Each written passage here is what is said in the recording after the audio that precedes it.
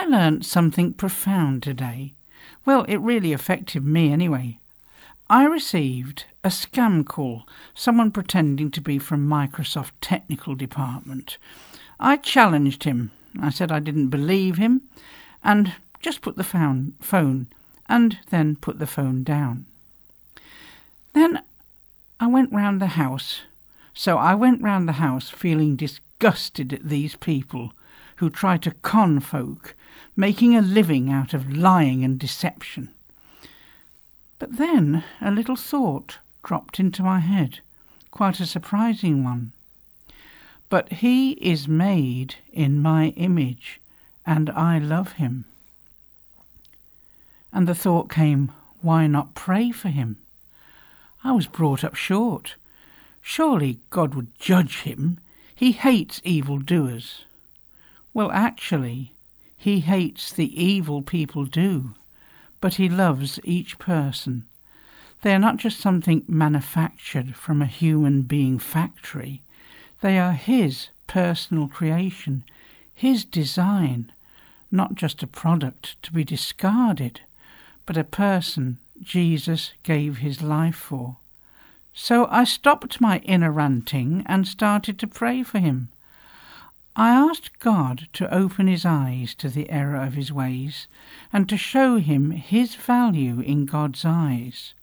I asked God to bless him, not to bless the work he was doing, but to give him the true riches of belonging to Father God and receiving forgiveness from Jesus. I was amazed at how my feelings changed too. I sensed God's pleasure in my praying like this, and real peace filling my soul, because I had been in tune with God's heart for this individual.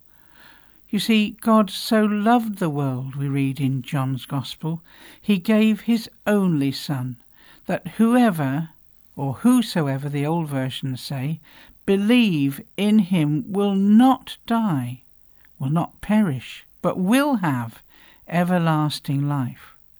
We were made for that, and God sends the sun and the rain on the righteous and the unrighteous. He came to rescue us, not to condemn us, but to bring us back home to himself. Father, forgive us when we become so judgmental, because first we need to see how prone we are to doing wrong things ourselves, and we need to take the plank out of our own eye before we try to correct the wrongs of others. Give us hearts of mercy, and to see people as you see them. Amen.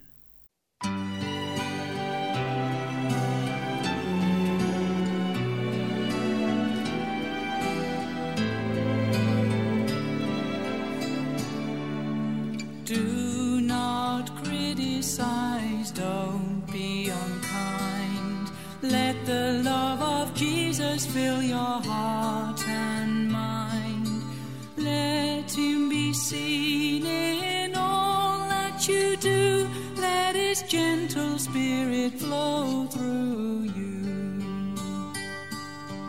It's so easy to hurt one another by a critical word or a harsh reply. We're quick to notice the faults in others, but the wrong in our own lives we often deny. But Jesus was filled with the love of his Father. His words were gentle, kind, and true.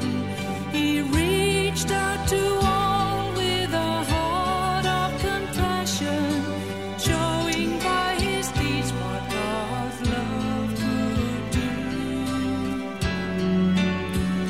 Is that the same as me and you?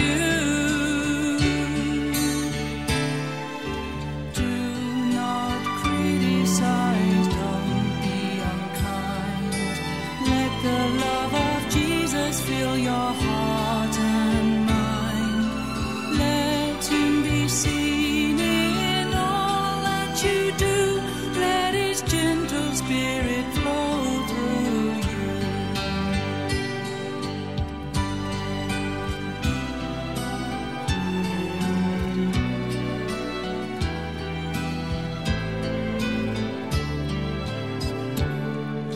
it's often those who are closest to us who seem to get hurt by our words and deeds.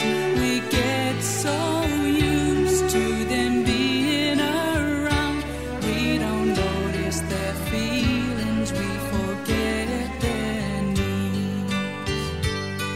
We live for ourselves, never thinking of others. Life must revolve round you and me.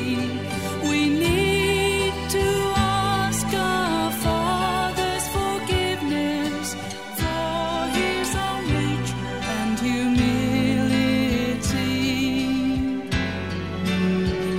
Only His love can set us free. Do not criticize, don't be unkind. Let the love of Jesus fill your heart and mind. Let Him be seen in all that you do. Let His gentle spirit flow through you. Do not criticize, don't be unkind. Let the love of Jesus fill your heart and mind. Let Him be seen